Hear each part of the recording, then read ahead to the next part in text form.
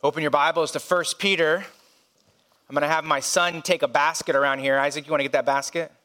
If you didn't get a handout or if you didn't get a bulletin, you can take one from him, okay? So he's not going to pass it out to you because he's one spreading any germs. But he'll go around there. You can get one. It's going to be important for you to get a pen today, get your Bible out, get a notepad or a handout, and take some notes. 1 Peter chapter number 5.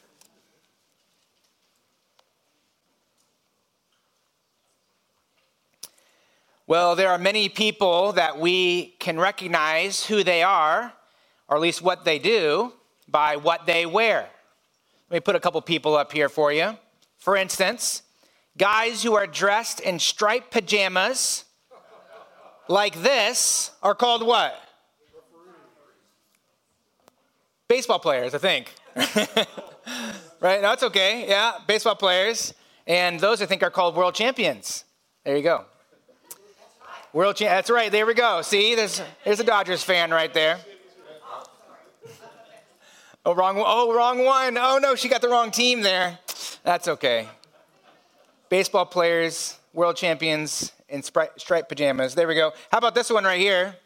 That's a person that's dressed up as a judge. So typically a long black robe and a gavel as a judge. And then if you wear silly hair like this, and a silly outfit, usually you're British. You're a British judge. This is a soldier, dressed up like a soldier. And of course, these individuals right here are dressed as pilots.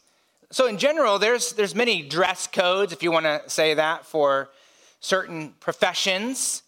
What about for a Christian? What are we to wear that shows we're followers of Christ?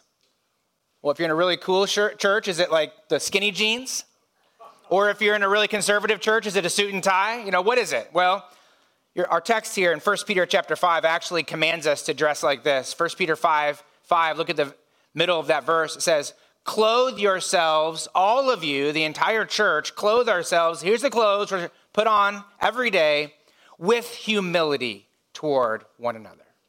So he's not speaking of actual clothes. He's speaking of putting on the spiritual attire of humility, or you could say this one, putting on the humility of Jesus Christ, his attitude, his purpose, his heart to serve one another. The most important thing that you put on every day is a humble attitude before God and before other people. We're in our series called Humility Within the Church. And a couple weeks ago, we looked at verses 1 through 4, where Peter encouraged the elders to lead and feed the church with humility. Last week, we looked at how God commands the church to follow and to serve one another in humility. This week, we're in verses 6 and 7. So would you stand as we read God's word? 1 Peter chapter number 5. We're just going to go ahead and read 5 through 7. Our text this morning, though, will be 5, 6, and 7. So 1 Peter chapter 5, verse 1. So I exhort the elders among you, as a fellow elder and a witness of the sufferings of Christ, as well as a partaker in the glory that is going to be revealed, shepherd the flock of God that is among you, exercising oversight, not under compulsion, but willingly, as God would have you, not for shameful gain, but eagerly, not domineering over those in your charge, but being examples to the flock. And when the chief shepherd appears, you will receive the unfading crown of glory. Likewise, you who are younger, be subject to the elders. Clothe yourselves, all of you, with humility toward one another, for God opposes the proud, but gives grace to the humble. Humble yourselves, therefore, under the mighty hand of God, so that at the proper time he may exalt you, casting all your cares, all your anxieties on him, because he cares for you. Let's pray. What a blessed text, Lord, to be able to study, to be able to see who you are in this Sunday morning as we gather as your church. And I pray as we just sang this prayer, Lord, plant these truths deep in us, and may we trust you more. We pray in Jesus' name. Amen. You may be seated.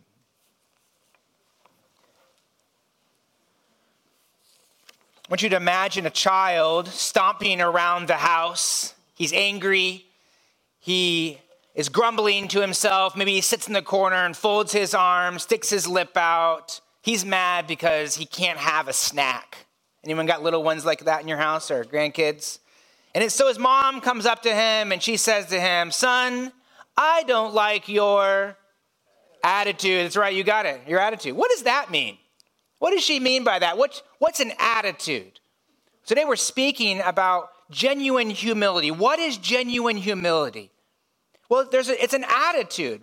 So the question is, what is an attitude? In verse 5, we're going to see our first point here this morning is humility is an attitude of lowliness before God and others. So what is that? What does that mom mean when she says, "I don't like your attitude"? What is an attitude? Your attitude really is what radiates out of your inner person. Your attitude starts in your mind and comes out in your words, in your action, and your demeanor. Your attitude really is a way of thinking. You think a certain way, and therefore that affects how you live. And for that angry child, how does he think? Well, he's very selfish. He thinks that he's more important, and actually his ideas are better than his mom's ideas. And therefore, he acts according to those thoughts. That's his attitude. Your attitude is a way of thinking about God. It's a way of thinking about others around you. It's a way of thinking about yourself. And what you think about God and what you think about others and what you think about yourself will affect and determine really how you treat God and how you live in regard to God and others and yourself. I like how one person I heard defined attitude. He said, "Your attitude is the aroma of your heart." Your attitude is the aroma of your heart. People who have a heart of pride, they emit a stench of pride, right? I mean, you can hear it. They talk about themselves all the time. They like to be the center of attention. They brag. They maybe roll their eyes. They love their opinions. And you can smell that pride. And where does that come from? It comes from a heart of pride. That's what we call attitude. It's a way of thinking that prioritizes me above everyone else. It's a perspective that considers God and all those people around us as people who are there for my benefit, to help me get what I want done in life. That person is there to make me feel better. God is there to make me feel better about myself. And when a person has that mindset of pride, they respond with pride, right? They respond with lies. What do lies do? They help kind of twist the situation to gain favor for myself. Again, it's me lifting myself up as the king of my own heart. They speak negatively about other people. Why? Because I want to gain advantage for myself. I put people down so I can lift myself up. They might even use religious words or a pretense of humility. And why do they do that? Well, even that pretense of humility is to exalt themselves. But verse 5 here, we see a command for the church. That is to put on the attitude of humility. Remember the word humility, we talked about this last week. That word is a compound word. It's made up of two words, mind and lowliness. And so it's the idea that you have a lowly way of thinking, low thinking about yourself in regard to God and others. So really an attitude of humility. So what is genuine humility? Well, it's an attitude of lowliness before God and before others. And so look at verse 5. He says, "Clothe yourselves, all of you, with this attitude of humility toward one another." And then he teaches the foundation for humility with one another is humility before God. And so he says, "For God opposes the proud and gives grace to the humble." And look at verse 6. "Humble yourselves, therefore, under the mighty hand of God." In verse 5, that word for God opposes the proud. The word for reminds us that you can't separate humility before God and humility before other people. In other words, a person who has humility before God will be a person who has humility before other people. There's no such thing as a person who has humility before God and they're proud around other people. It's kind of like an engine in a car, right? A car moves forward because there's a functioning engine in the car. And God's grace moves us forward as we humble ourselves before him. And so humility before God is like that engine in the car. And you can't move forward in humility in the church unless inside you are humble before the Lord and God gives you grace to do so. So notice verse 6, he says, humble yourselves therefore under the mighty hand of God. So again, that therefore connects verse 6 to verse 5. So let me just give an idea of how I think this passage flows. We are to put on an attitude of humility toward one another. That attitude comes from a heart that is humble before God. So humble yourself before God. I think that's what verses 6 and 7 are speaking about. So we talked about that last week, so we don't want to rehash all that. Let's go back. Let's go to our second point, and that is, what is genuine humility? Humility is sourced in a broken will before a God of grace. Look at the end of verse 5. He says, for God opposes the proud, but gives grace to the humble. Do you realize that a perfect world is a world filled with humble people? The most humble place that exists is heaven right now. It's filled with the most humble people that are alive. Yes, people in heaven are alive. And the place that has the most pride is hell. Why is it that heaven is filled with genuinely humble people? Well, it's because in heaven we have a clear perspective of who God is. There's no doubt that God is God, and there's no doubt that I am the creature. In fact, in the very beginning, when God created Adam and Eve, do you realize he created humble reflections of himself? There was no question in Adam and Eve's mind who was God and who was the creature. In their humility, they found God to be their all in all. In their humility, they worshiped God. In their humility, they depended on him for life and for breath and for everything, for fellowship, for joy. In humility, they enjoyed a sweet relationship with him. In humility, they found their purpose in God, their motives in God, their duty in God, their joy in God, their life in God. And in humility, they submitted their hearts and their wills and their lives to God. That was true paradise. True paradise is humility. And they enjoyed the blessings of humility until pride seeped into their heart. And in pride, they turned and now wanted independence from God. In humility, they wanted to follow their own desires, not God's desires. In pride. I said in humility. In pride, they wanted to have independence from God. In pride, they wanted to follow their own desires and not his. In pride, they no longer saw their need to live in submission to God, no longer saw their need to depend on God. In pride, they hid their sin. It was because of pride that God opposed them and God kicked them out of his presence and out of his perfect garden there. And he removed the blessing of humility. And Adam and Eve are a picture, they're real people, but they're also a picture of the horrible, evil darkness of a heart of pride. Each one of us was born now into this world with hearts like that, with hearts of pride. We exalt ourselves above the needs of others. We hurt others so we can feel better about ourselves. That's pride. And worst of all, our pride causes us to reject God. We live independent from God. The heart of pride thinks little of God, but thinks much of myself. In pride, we enthrone ourselves on the throne of our own hearts. In pride, we live our life to serve ourselves. We live our life and demand everyone else serves us as well. And in our pride, we ignore our sin. In our pride, we believe we're pretty good. In fact, we're probably good enough for God. That's pride. And our text declares this: God opposes the proud. God opposes the proud. Listen, if you have a heart like that right now, God is in opposition to you.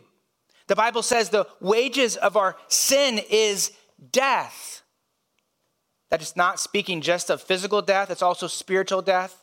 In other words, God opposes you spiritually, and it will happen not just in this life, but it will happen for eternity. But the end of verse 5 there gives us hope, because he says, God gives what? Grace to the humble. Grace to the humble.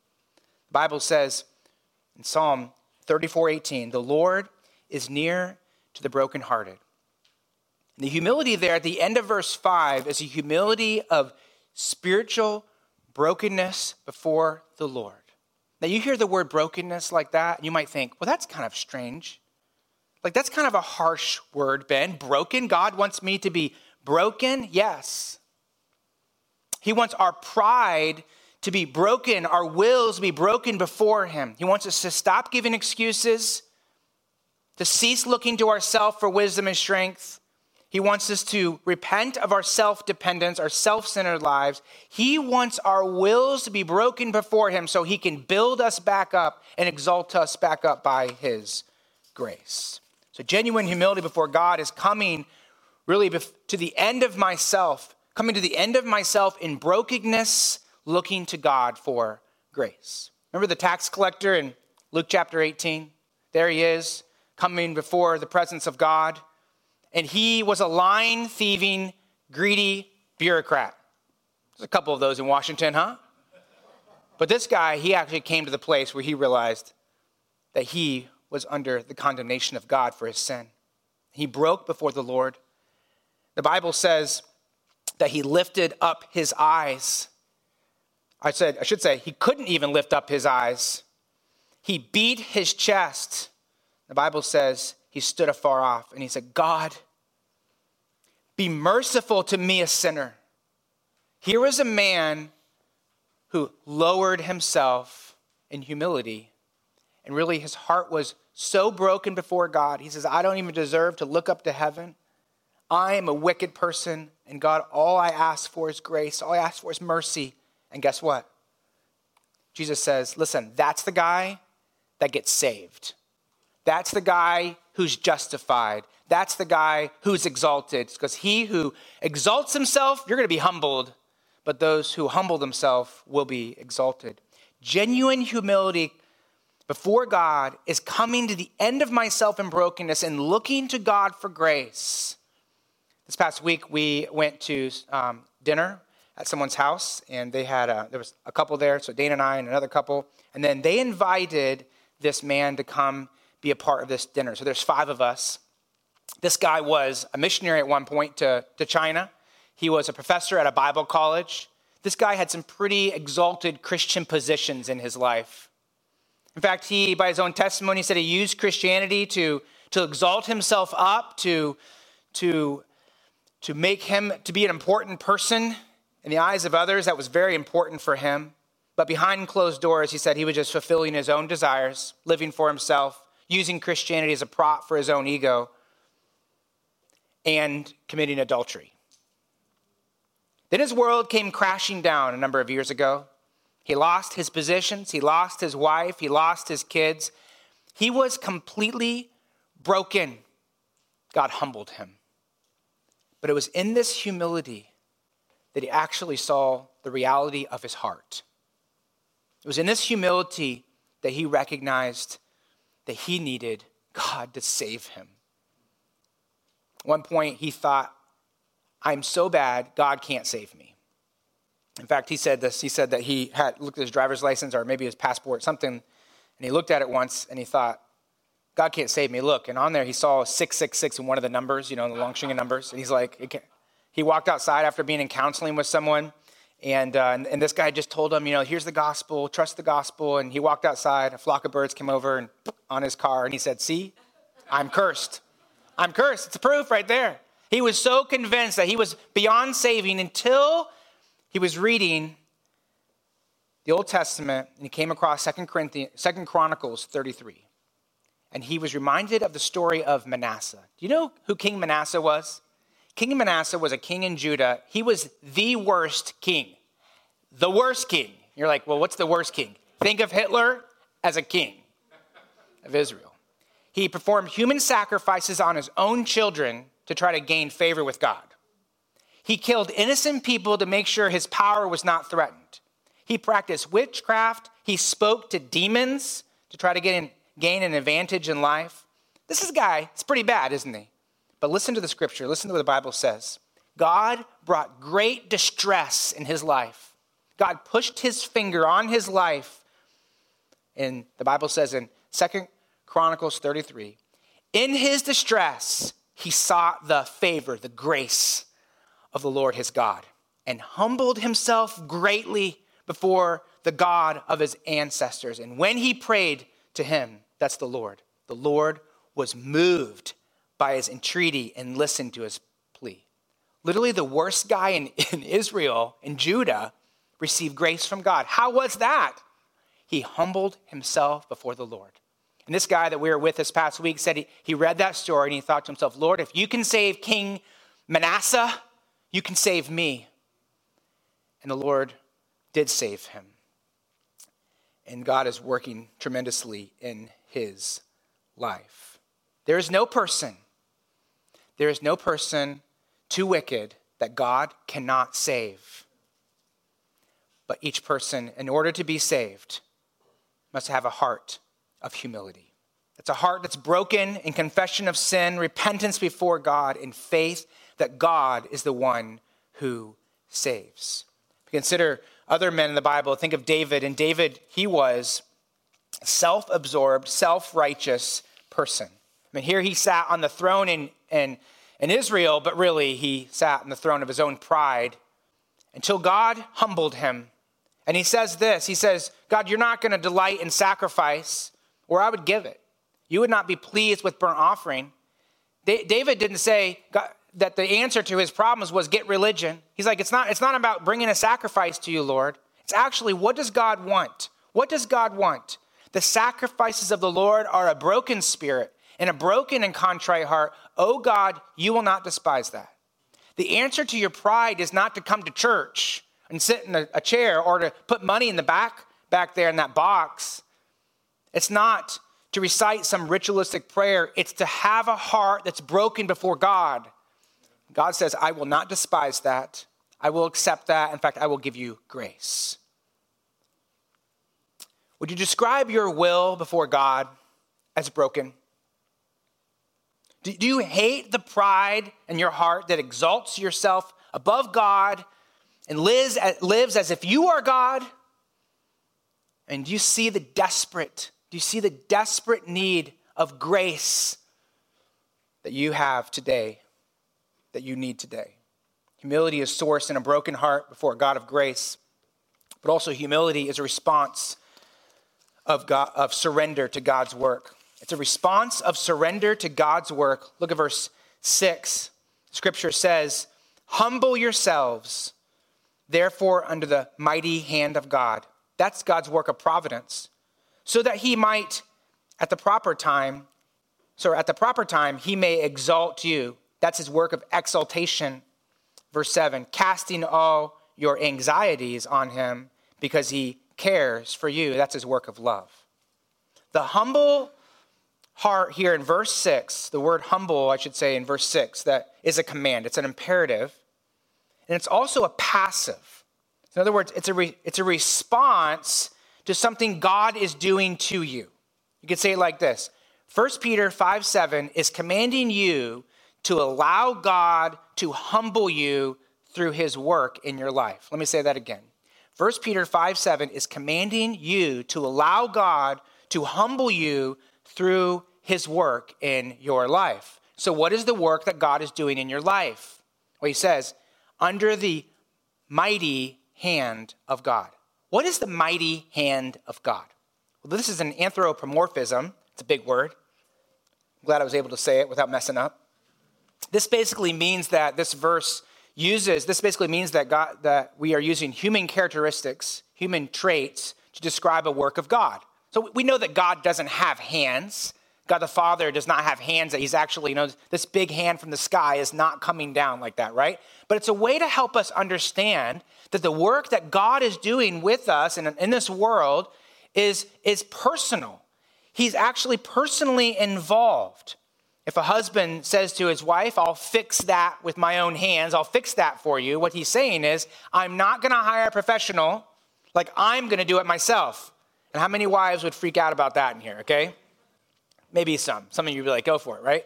But the idea is that he's saying, listen, I'm going to do this myself. And so when God talks about his hand, he's actually speaking about his work, and he's saying, it's a personal work. I care for you. I'm present. I'm involved. And when when the scripture talks about his hand working, we shouldn't think that that's abnormal. Like, in other words, it's not like God's not working sometimes, and sometimes he is working. His providence extends over everything. Like, everything that's happening is a part of the work of God. But this is just actually specifically telling us God is present, God cares, he's directly at work. So when you see the hand of God, you should know that God is personally involved in this. And then verse 6, notice it's not just God's hand, but it's his mighty hand. So this highlights that his work is personal, but also it's powerful. It's powerful.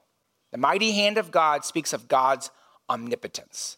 God can do anything he wants to do, and he does anything he wants to do. He has authority and power far beyond that of any being. He is God. So 1 Peter 5:6 here, the Holy Spirit wants us to know this. God's fingerprints are all over your life. Do you realize that? Think about your life. Think about what's going on. God's fingerprints are all over your life for this purpose, to humble you before God. He wants you to humble yourself before him. I was thinking through different texts of the scriptures of where God talks about his hand. So I thought, you know what, let's go through a couple of these and look at it. In the Old Testament, New Testament, God regularly uses his hand as a picture of him personally working in individuals' lives. We see in Proverbs chapter 21, verse 1, the Bible says, well, actually, I forgot one. Hebrews chapter 1, verse 10. The heavens are the works of your hands. So think about that way. When we see creation, we should recognize that God's hands, again, God's work, created this.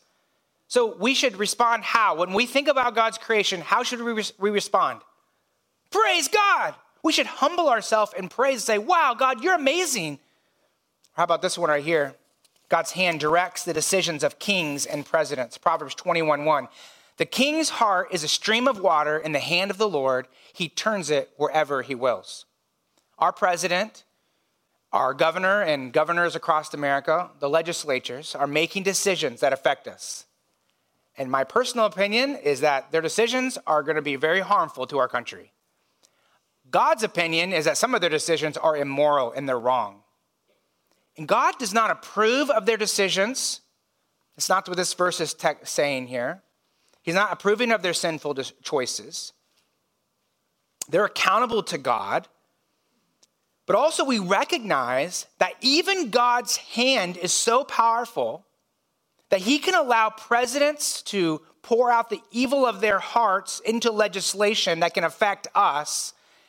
And what they mean for evil, or I should say what's morally evil, God actually can turn that into good. Now, how in the world does that work? Well, that's in the providence of God, right? But we understand the word of God says that is true. And listen to this. God's mighty hand is directing the future of our country right now. But I know many of us, though, we hopefully don't watch the news too much, but you watch the news, you go, oh, I don't like this, though. I don't like what's happening to our economy. I don't like how this is going to affect our lives. But let me ask this question. Why would God allow all this? Why would God direct our country? Why would he take like a stream of water of the hearts of the legislators and allow their hearts to go this evil way and affect our country in this terrible way? Why do you think that is? What does this text say? He wants us as a country to humble ourselves before him. And actually, in God and his mercy, he's bringing our country to our knees. And that's a good thing. God's hand directs the events of our life. Job says this, the hand of God has touched me. Remember Job in the Old Testament? He lost his family. He lost his health. He lost his home. He lost his business because of the hand of God touched him. But you read this and you think, wait a minute. Wasn't Satan the one who afflicted him? Wasn't it an army that came in and destroyed? Wasn't it his friends and his wife who sinned against him? Like, didn't storms wipe out his home? Yes, but again, God is so mighty that he has control over even that. And again, he doesn't do evil, but he can unleash the terror for a purpose. And what was the purpose for Job? It was so Job would humble himself before the Lord. And he did. The Lord gives, and the Lord takes away. That's humbling yourself before God. And so what? I respond in, blessed be the name of the Lord. God's hand gives us our food and our employment. There's nothing better for a person than that he should eat and drink and find enjoyment in his toil. This also is from the hand of God. So when you eat your food, the reason we pray isn't because we're actually doing some kind of magical ritual, okay? It's not like bless this food and transform the molecular structure of these French fries, right? That's not happening.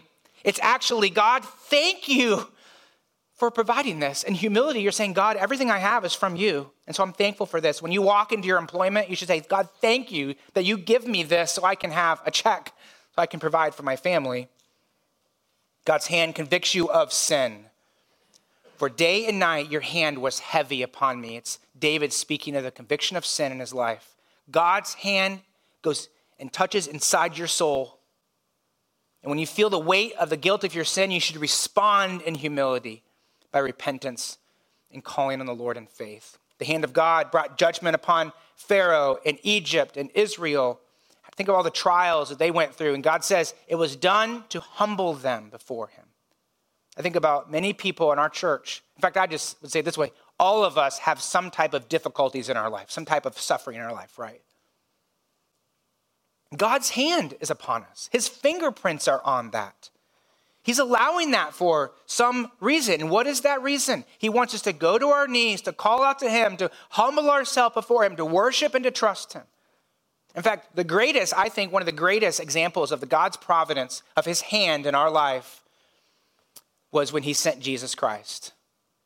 And the Bible says in Acts chapter 4, verse 26, that there's kings, and they set themselves against the anointed, that's the Messiah. And in verse 28, to do whatever your hand, that's God's hand, and your plan had predestined to take place. Do you realize that God's hand directed people, it directed pregnancies, it directed armies, it directed governors and rebels and history to lead Jesus to the cross to suffer and die for our sins. And it was his hand that resurrected Jesus to life again. So the hand of God provides salvation for us, but also the hand of God can save your soul. John 10:28 says, I give them eternal life, this is Jesus, and they will never perish, and no one will snatch them out of my hand. The mighty hand of God, I think, is upon many people in our world, and this is the purpose right here. He wants to save your soul. He wants to show you that you're not God, you need God. You need to look up to him in faith. His hand is the one who saves us, and his hand is the one who keeps us for eternity. Praise God for that right there. And believers in here, you're held by the hand of God securely for eternity because his hand is mighty. So what is true humility? True humility is also surrender to God's work of exaltation. Look at verse 6. He says, 1 Peter 5:6, humble yourselves, therefore, under the mighty hand of God, so that at the proper time he may exalt you. What's the proper time? Well, it refers to a point in time that God chooses. And what's the promise that God makes? He makes Jesus Christ, James, many other people have said in the New Testament that if we humble ourselves before the Lord, the promise is that God will exalt you. And so the question we come back to then is okay, so when is that? Like if I humble myself before God, when will he exalt me? Well, what does our text say? It's in his time. We don't really like that, do we? Because our pride says, well, God, I'd like to know what time that's going to be. When is the timing of his exaltation? Well, sometimes it's in this life, right? Moses spent 40 years in the wilderness. It took him 40 years before God exalted him to be the leader of Israel. For Joseph, 13 years as a slave. He believed God would exalt him, but it took 13 years for that to happen. And sometimes God doesn't exalt us until we get to glory. I think about some friends that we have in South Carolina. It's a couple that we helped when their marriage broke and fell apart. I mean, it was bad. It was terrible. He was disciplined out of the church. But the husband humbled himself. They both humbled themselves in unique ways. They had to do that. And now God has exalted their marriage. In fact, we were talking to some friends this past week, and my wife was, and that couple is helping another couple in their marriage. They're actually marriage counseling now. That's called exaltation, friends. I think about another godly lady we know in South Carolina. We knew her from Wisconsin when she went to a church up there called Brookside that we went to. And then they moved down to South Carolina. Her husband is a proud, stubborn man. We prayed for him for years. And she is a sweet, humble lady. And she continues in that marriage in love and in kindness and in humility. And his heart hasn't softened. This lady keeps praying for grace to restore their marriage. But you know what? It might not be restored. And she might not be exalted until she gets to heaven. So sometimes God exalts in this life. Sometimes he waits to the next life, into eternity. In fact, this is the story of Jesus Christ. Isaiah 52, wonderful text about the servant of the Lord, the Messiah who is going to come, written 700 years before Christ came. So a prophecy, behold, my servant, the Messiah, shall act wisely. He shall be high and lifted up. He shall be exalted. Yes, isn't that what we want? Messiah, he's going to be lifted up, exalted. And then you go to the next verse and it says, as many were astonished at you, his appearance was so marred beyond human. Wait a second. Then you go on through the rest of that text and through the rest of chapter 53, and you realize that he suffered and was humbled greatly, so much that he didn't even look like he was a human by the time it was done. So Jesus, the Messiah, was humbled before he received exaltation and resurrection. This is actually the Christian life. This is how it works. The Christian life, we have humility on earth, and we trust exaltation in glory. And last, what is genuine humility? Humility is a response of surrender to God's work of love. Look at verse 7.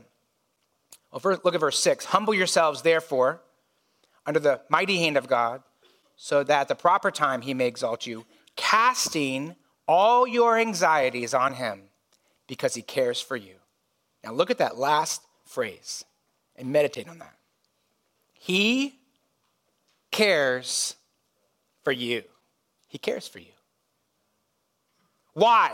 Why would God care for us? The scripture says our life is like a vapor, right? You spray that vapor, goes in the... Has anyone ever cared about a vapor? You know, it goes and it's done. And if we're a vapor, why would God care about that vapor? Let alone like work and love that vapor. But yeah, he does. He cares for us.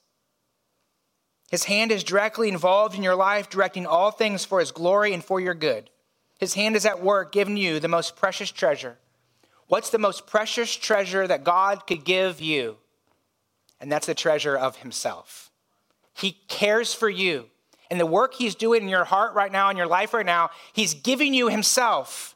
And the purpose of humility and exaltation is to love you by giving you more of him. So what is true humility? Last, I guess it's our last point. Humility is expressed in dependent prayer. Humility is expressed in dependent prayer. Look at verse 7.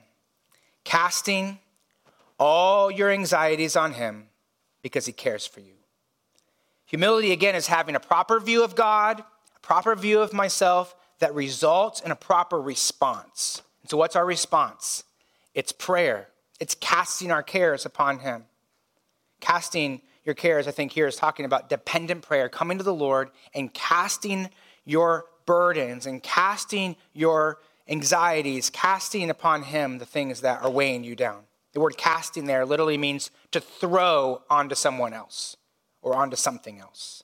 The other day we went to the grocery store and went out to bring the groceries in, and I was the last one with one of my little ones there, and this little one was going to help me bring the groceries, so they went out, and this little one got a bag of groceries and was going to take it, but it was pretty heavy, and so it was on the ground like this, and I didn't see it. I was walking in, and I'm about to walk in through the fence there, and I look back, and this little one's, dragging the bag, which is going to be a bad outcome for this little one, but also for this food that's in the bag as well. And so I came over, and I said, hey, I can help you with that. All you got to do is ask. You just got to ask, right? I mean, daddy's strong enough. Okay. For a bag, right? And I care for you. I actually want to help you. Why would a little one like that try to grind and push and not ask for help. It's pride, right? And obviously I'm not like condemning like, you're a prideful kid. But it's the idea is I can do it. I can do it on my own. I don't need help from anyone else. And isn't this how we approach God? Why don't we cast our cares upon God? Pride. Pride thinks and lives as if God is not God, but I am God. It's my mighty hand in pride that says I can save myself. I must control this situation to get peace. So I'm going to control it with worry. If I just think about it enough, like I can figure this out. If my timing works out, then everything's going to be okay. Nobody cares for you like, what's the song say? Like yourself. No. Like Jesus. So in essence, what you do when you lack prayer in your life is you replace yourself with God. But God is the mighty God. He's the mighty God. It's his timing and his work and his care in your life. And we're to take that problem, we're to take that sin, we're to take those cares and cast them on him. When God allows your heart to be broken, listen to this. When God allows your heart to be broken, remember that he allows his heart to be broken with you because he cares for you. Humility is expressed in dependent prayer. Show me a person who's full of pride. I'll show you a person who doesn't want to pray. Show me a person who's humble before the Lord. That's a person who cries out to him. Sometimes when I pray, I like to think. I'm very visual. So I like to be able to visualize what I'm praying. And sometimes I take the problem and I put my hand out like this and I think about the problem and I say, Lord, here it is. Here it's for you. And there's something actually freeing by describing the problem, describing what I'm doing that's wrong, and then saying, Lord, but I give it to you, and asking the Lord to take care of that. Praying like this, Father, this child in my home, this child who's left my home, they're your creation. And their heart is so hard. They're not turning to you, Lord. And I've tried, Lord, but I give them to you. Please, Lord, humble them. God, save them by your grace. God, work in their life. I cast my child upon you because you care for me. Lord, I don't know what I'm going to do about this. I don't know what I'm going to do about this relationship or this job or this change. Like, Lord, I've been trying to figure it out, Lord. I've been even awake at night trying to figure it out. But Lord, that's wrong. Lord, I give it to you. It's your life. My life is yours. I trust you, Lord. Provide for me. I give that over to you. God, give me the grace. I give it to you. I trust you. God, my heart is heavy with my sin. What can I do, Lord? I've tried. I'm trying, Lord. Oh, Lord, I look to you. I cast that sin upon you. Lord, wash Jesus Christ. Wash it with the blood of Christ. I claim the cleansing that you provide for me. Lord, give me victory in Christ. My heart, Lord, is so hard with pride. I feel guilty. I don't want to confess it because I think I know the consequences for this. I don't want to humble myself. Lord, I just want to hold on to my own heart. But Lord, I give it to you, Lord. I surrender my life to you. I surrender the consequences to you. I surrender what people are going to think about to you. And Lord, I give my life to you. There's something about visualizing that can be freeing. We're to take our cares, to take our sins, and we cast them on the Lord because he cares for us. What's genuine humility? Humility is an attitude of lowliness before God and others. It's sourced in a broken will before a God of grace. It's a response of surrender to God's work, and humility is expressed in dependent prayer. I think all of us can confess that we need to humble ourselves before the Lord.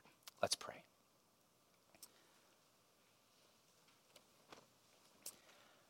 I want to give you a time to be able to talk to the Lord. When we hear messages like this, these are times for us to respond to him. And so, believer, will you cry out to him and cast your cares upon him? He cares for you. Humble yourself before the Lord right now.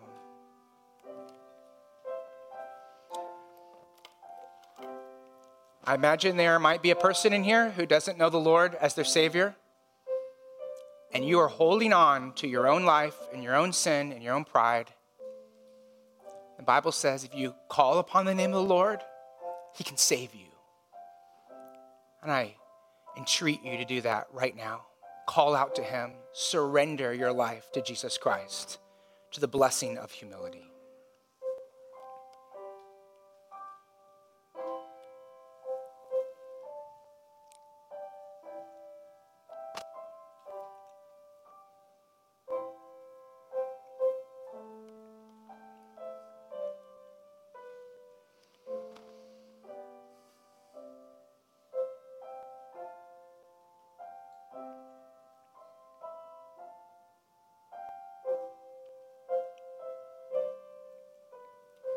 Amen. Let's pray.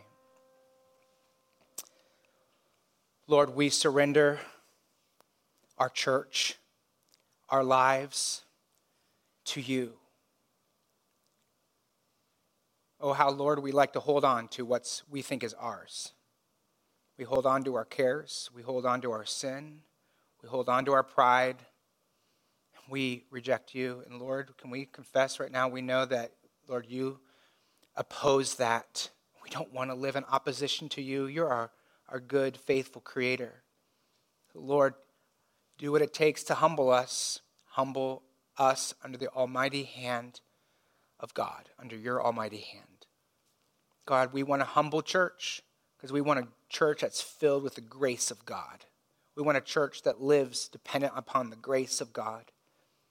I'm thinking about maybe someone in here, I don't know who, but I'm thinking that there could be some people in here, or maybe someone listening online, and you need God's grace.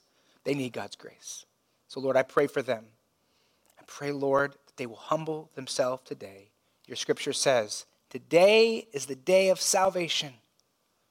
Whether it be a child or a teen, a young person, old person, God, those in this room who are resisting that humility, God, break through to their hearts. And may their hearts be humbled before you so they can receive the blessing of grace, we pray.